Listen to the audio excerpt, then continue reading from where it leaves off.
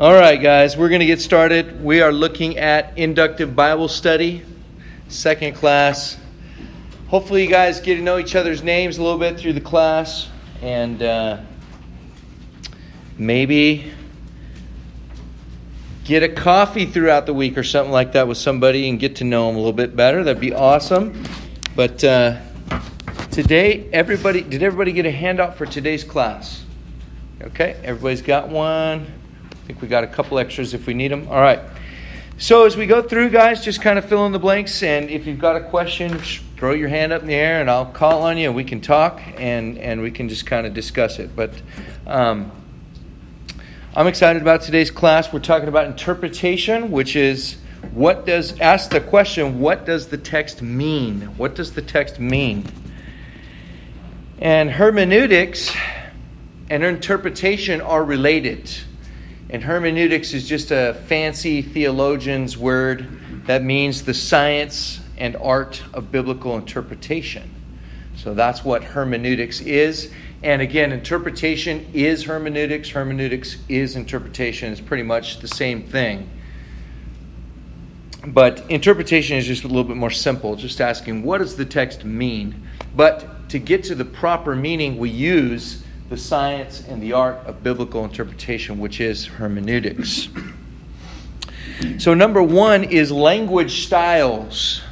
Language styles is something that we use in interpretation all the time. And you do this without even knowing it. As you read anything, you're deciphering through the different literary styles, which is recognizing the different literary styles, and that helps you to interpret a passage accurately, helps you to understand what you're looking at. So the first one is a narrative. There's a lot of narrative in the Bible. And narrative is simply historical commentary of the different events. And an example of that is there in your notes. Can I get somebody to read Matthew 19, 1 through 3? Somebody want to throw up their hand and read that for me? Thank you, Jerry. It says, Now it came to pass when Jesus had finished these sayings, that he departed from Galilee and came to the region of Judea beyond the Jordan. And great multitudes followed him, and he healed them there. The Pharisees also came to him, testing him, and saying to him, Is it lawful for a man to divorce his wife for just any reason? Okay, so a little sample there of some narrative, just some historic events in the life of Jesus.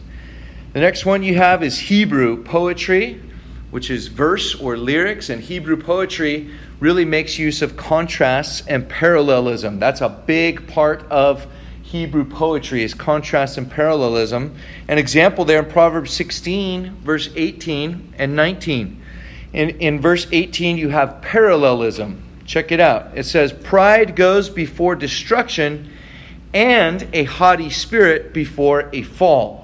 So if you look at both of those phrases, you could actually line them up right on top of each other, and you'll see they're very, very similar. Pride lines up with a haughty spirit. Pride says goes before destruction. A haughty spirit goes before a fall. So very similar. That's what parallelism is. You'll see it all throughout the Proverbs and the Psalms, mostly in the Proverbs there. And then an example of contrast in verse 19, better to be of a humble spirit with the lowly, and then contrast, than to divide the spoil with the proud. So you've got an example of contrasting between humble and proud. And then number 3 is Proverbs. Proverbs are general truths that are based on general life experience. They're guidelines, not guarantees. They're precepts, not promises. So a lot of people don't get that when they're reading through the Proverbs. They'll read something and go, oh, I claim that promise. But the problem is you can't, because it's not a promise. It's a precept. It's a general guideline. It's not a guarantee. Generally in life, those things are going to be true, but it's not going to be true 100% of the time, all the time. And so you got to remember that. So for example, Proverbs 3, 1 and 2 says, My son, do not forget the law, or my law, but let your heart keep my commands. For length of days and long life and peace they will add to you. Well, we know that not everybody who is a strong Christian that remembers the Lord's law and His word has a long life, right? Sometimes people die. They die young, they die early. and for different reasons. And so that's more of a general guideline there than it is a promise or guarantee.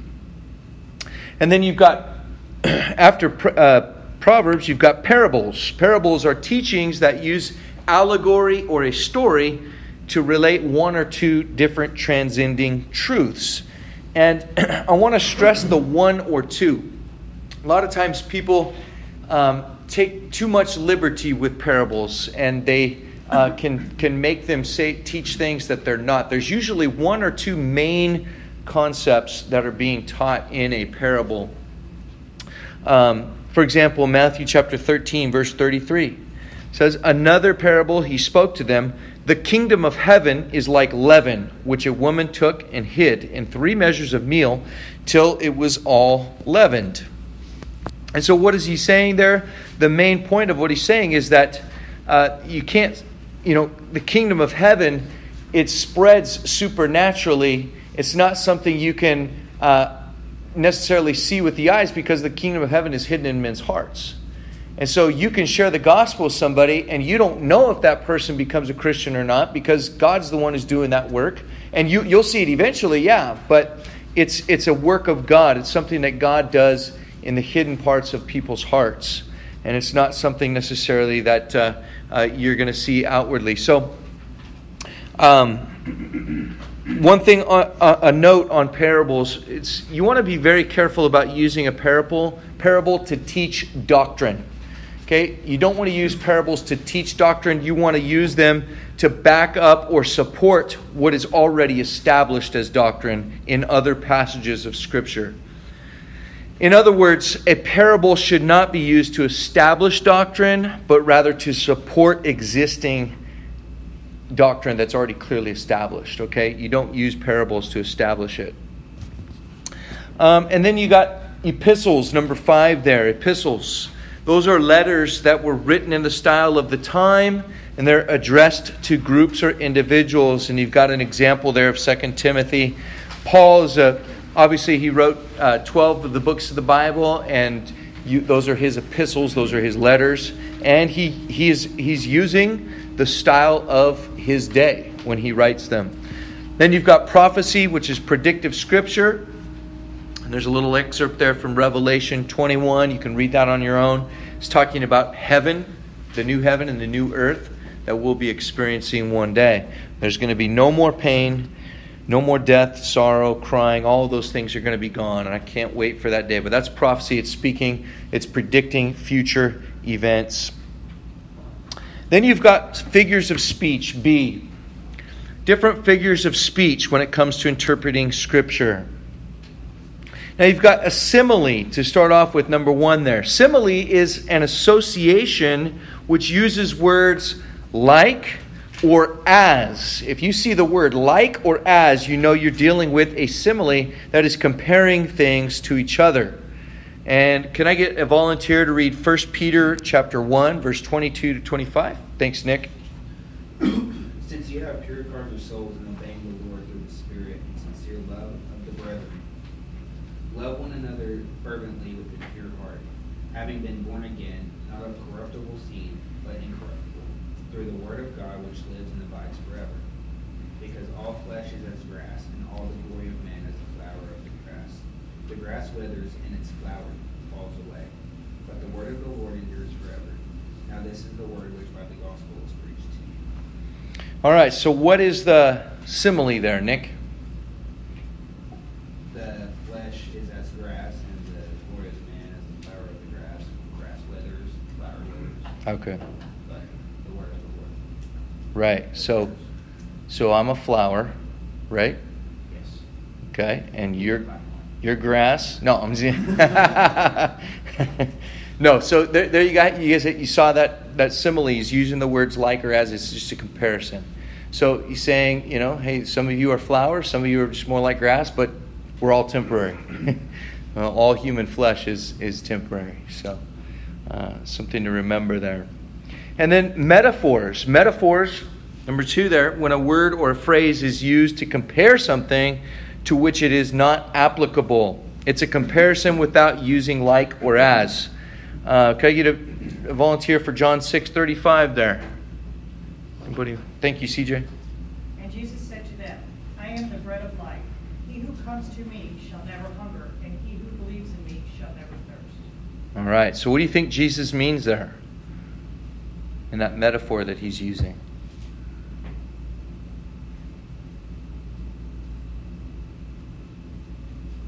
Oh, are you asking? Oh. Sure. Oh, okay. Take a crack at it, if you want to.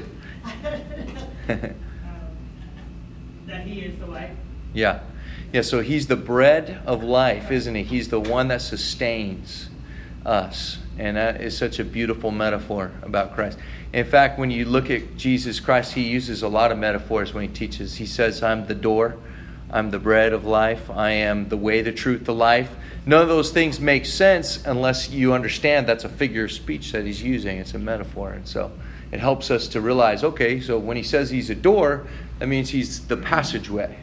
You know, you can't get through to the other side unless you pass through Jesus. You know, or when he says, I'm the bread of life here, he's saying, look, I'm the sustenance of the Christian, the believer. So we come to him, and he fills us spiritually. He fills us, and we are satisfied in him. So that's kind of what that's telling us there. The next one there, 3, is hyperbole. Hyperbole is exaggerating deliberately to accentuate or highlight a fact, okay? And we see that in Psalm chapter 6, verse 6. I'll go ahead and read this one. It says, I am weary with my groaning. All night I make my bed swim. I drench my couch with tears. So, can anybody relate with that verse? Has anybody ever cried themselves to sleep at night? And you know what it's like to just... You tire yourself out from crying, and then you go to sleep, and your pillow's soaking wet. That's what he's saying. He's saying he's just basically in a point in his life where he's just absolutely, just depressed, sorrowful.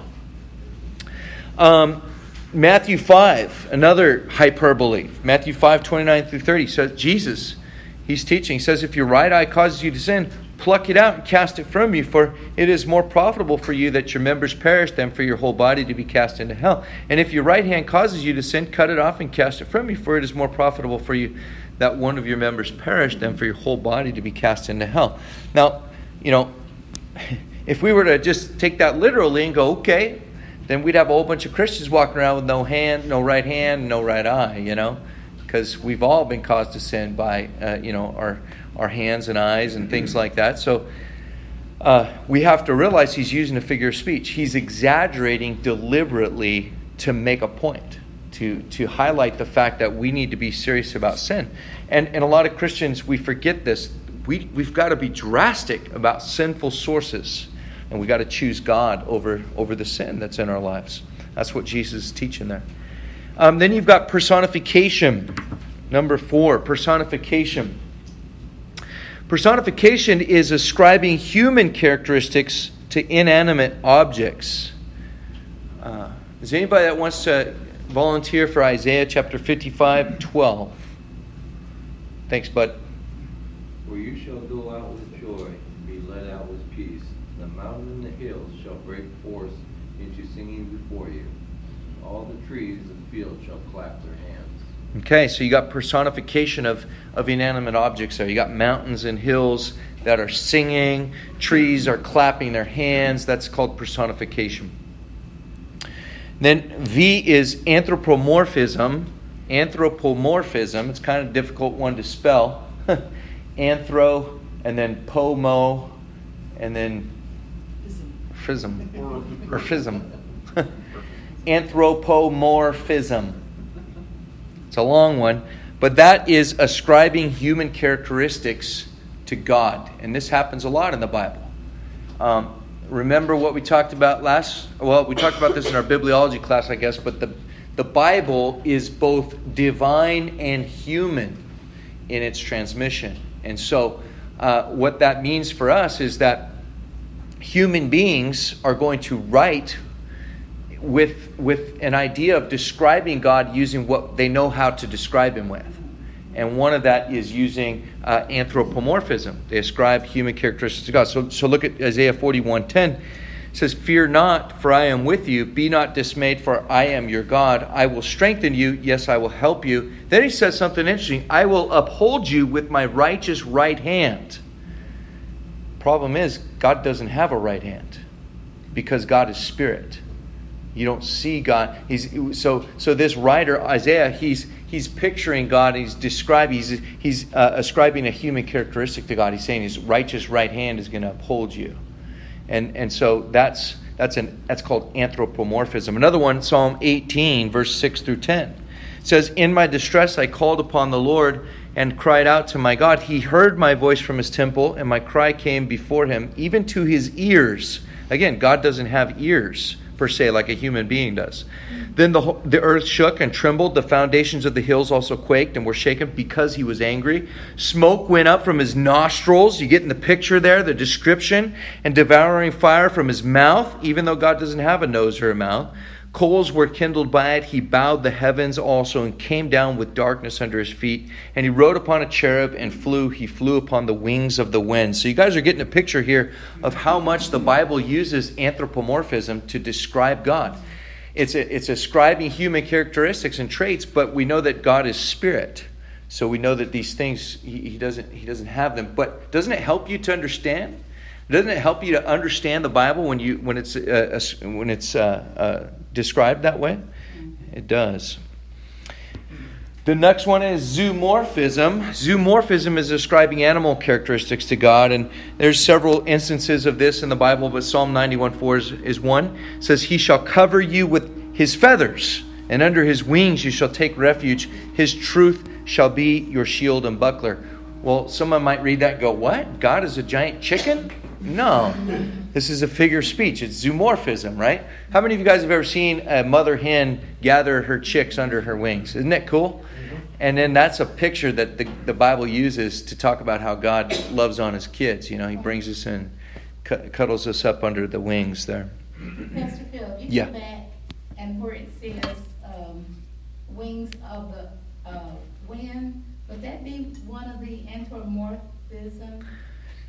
The wings of the wind says He flew upon the wings of the wind. No, not in that instance, because the wings of the wind is actually, it's not describing God. He's just describing the wind there. He's saying that God flew on those wings of the wind. Now, if he said, I don't think he's referring to God having wings there. I think he's just saying He rode upon a cherub and flew. He flew upon the wings of the wind. But it's close. I mean, I think for sure, Psalm 91:4 is, where it says that He has under His wings, because it says God's wings there. But that's talking about wings of the wind in Psalm 18:10. All right, so we are right there. Number 7, irony. This is when a person states one thing, but actually means the opposite. You guys probably use irony a lot. I know I do. You say one thing, but you actually mean the exact opposite. I get in trouble with my wife for doing this. Anybody ever get in trouble with your spouse? You use irony. You say one thing, but you really mean something else. Like, well, I won't give you an example because I'll get in trouble. But it's like, "No, you're not taking too long, honey. Don't worry about it." Not like I'm teaching Yeah. the pulpit. Not like we're going to be late for church. Don't worry about it. Yeah, no. So a great example of that in the Bible is in 1 Corinthians 4:10. Paul says, "We're fools for Christ's sake, but you are wise in Christ." He's using irony. Okay, the Corinthians were not these wise believers. They were the fools.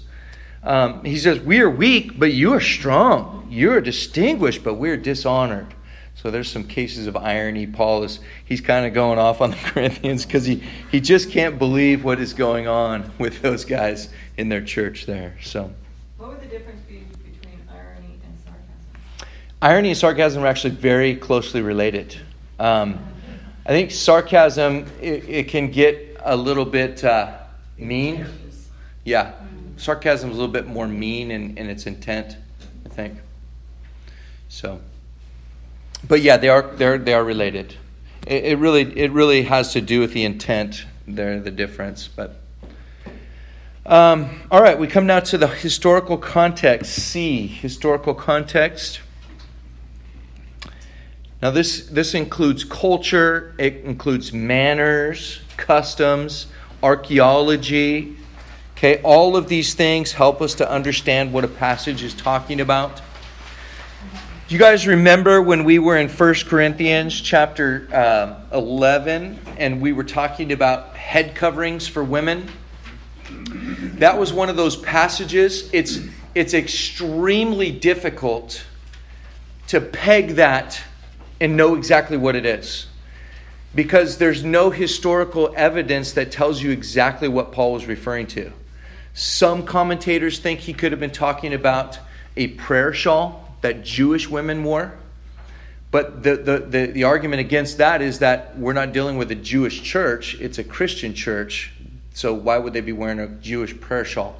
And then another argument of commentators is that, well, maybe it was something like a hood that was built into the clothing in the Corinthian era, or in the Corinthian church's time. And the women would flip that over their heads or something like that. And then there's also there's this part there that makes you think that maybe Paul's just talking about their long hair being their covenant covering, because he says men aren't supposed to have long hair.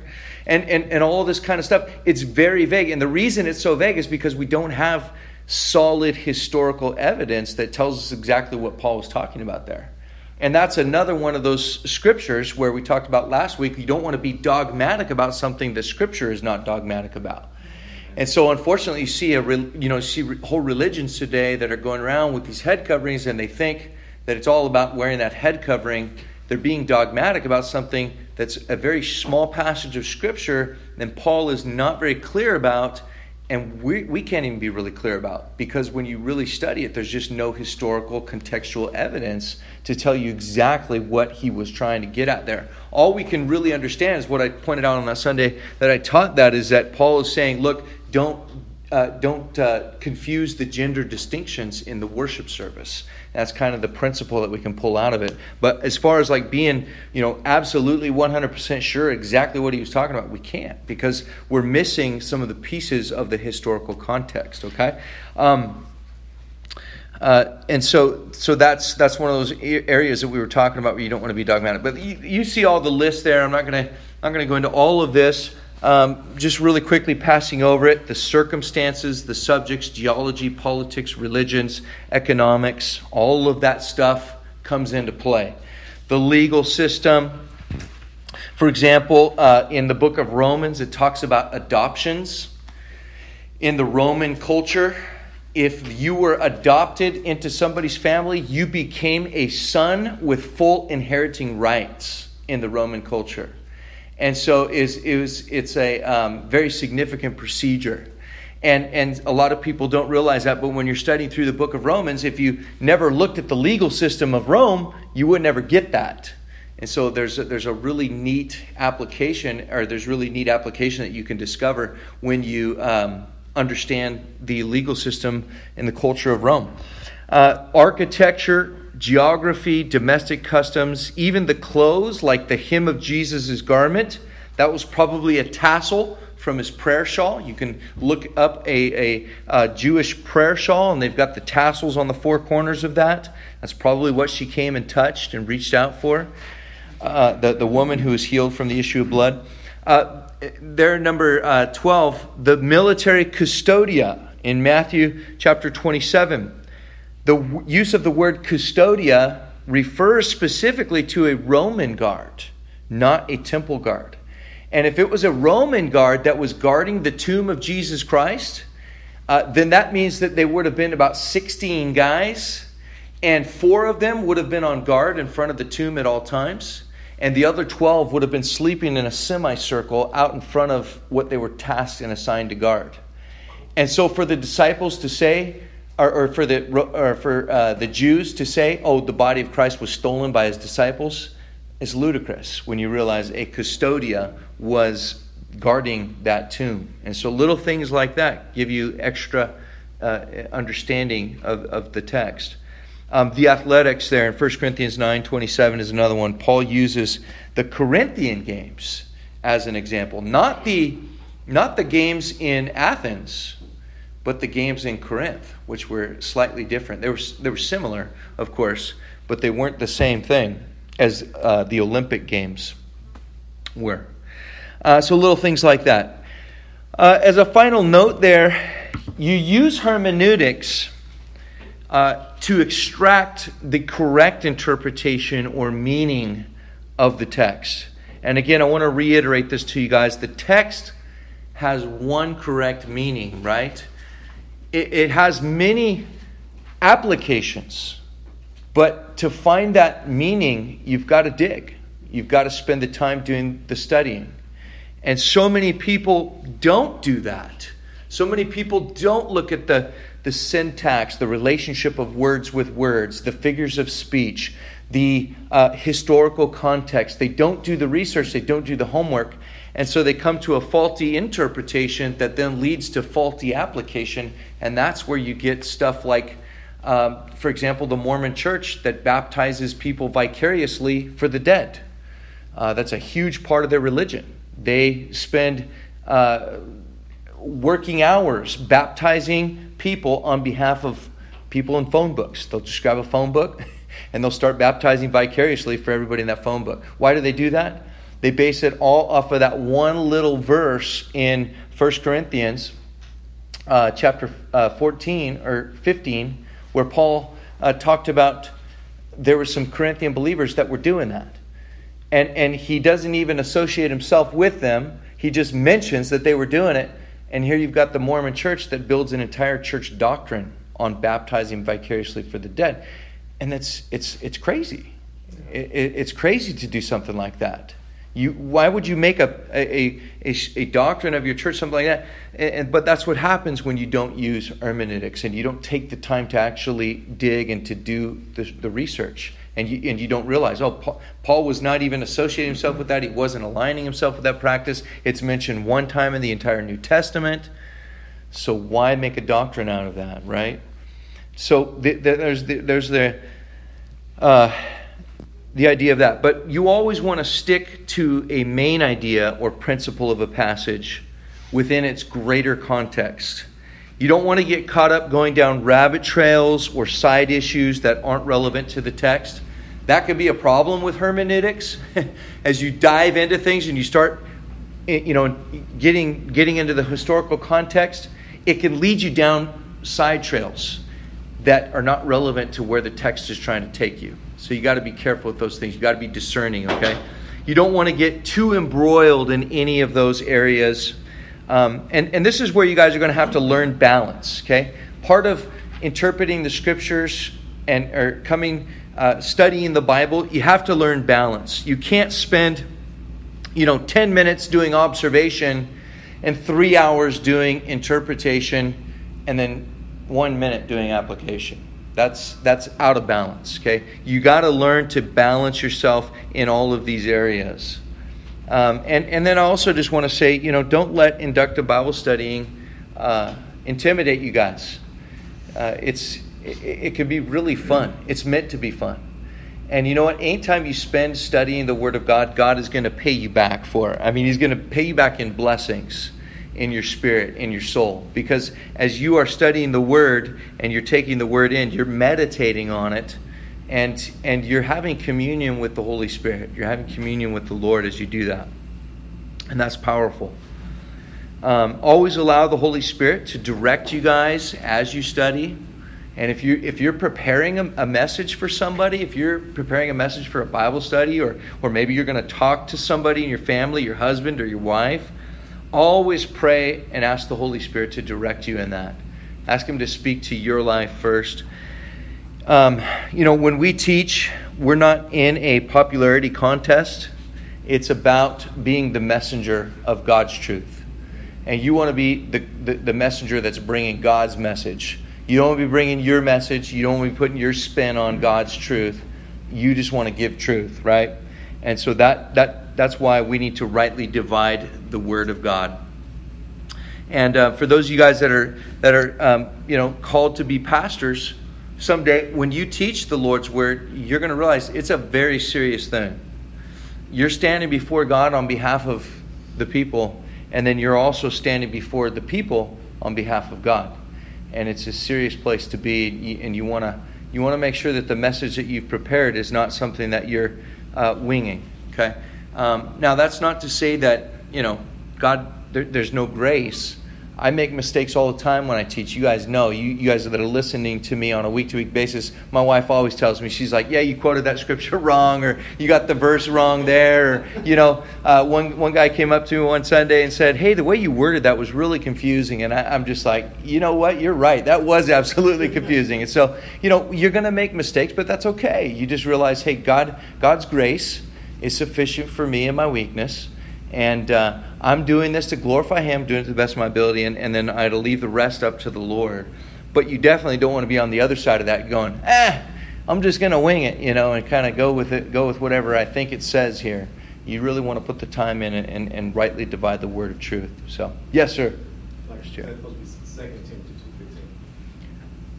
Yes, exactly. Yeah, thank you. I appreciate that. Let me change that right now. I appreciate things like that. Amen. Well, I've prepared a list of your failings over the last 6 months. So. All right, well. It's not as long as mine, so don't worry. Yeah. Sorry. I don't know what to say to that. I gave you a retort. All right, guys. Any questions about what we covered? Any blanks that you need me to go back and look at? So next week we have some more interpretation. It gets even more in depth. We're going to look at some other things that will help us to rightly divide the word of truth there. And hopefully I'll get my references right. Get all those straightened out for you guys. No. But we will close with a word of prayer if there's nothing else.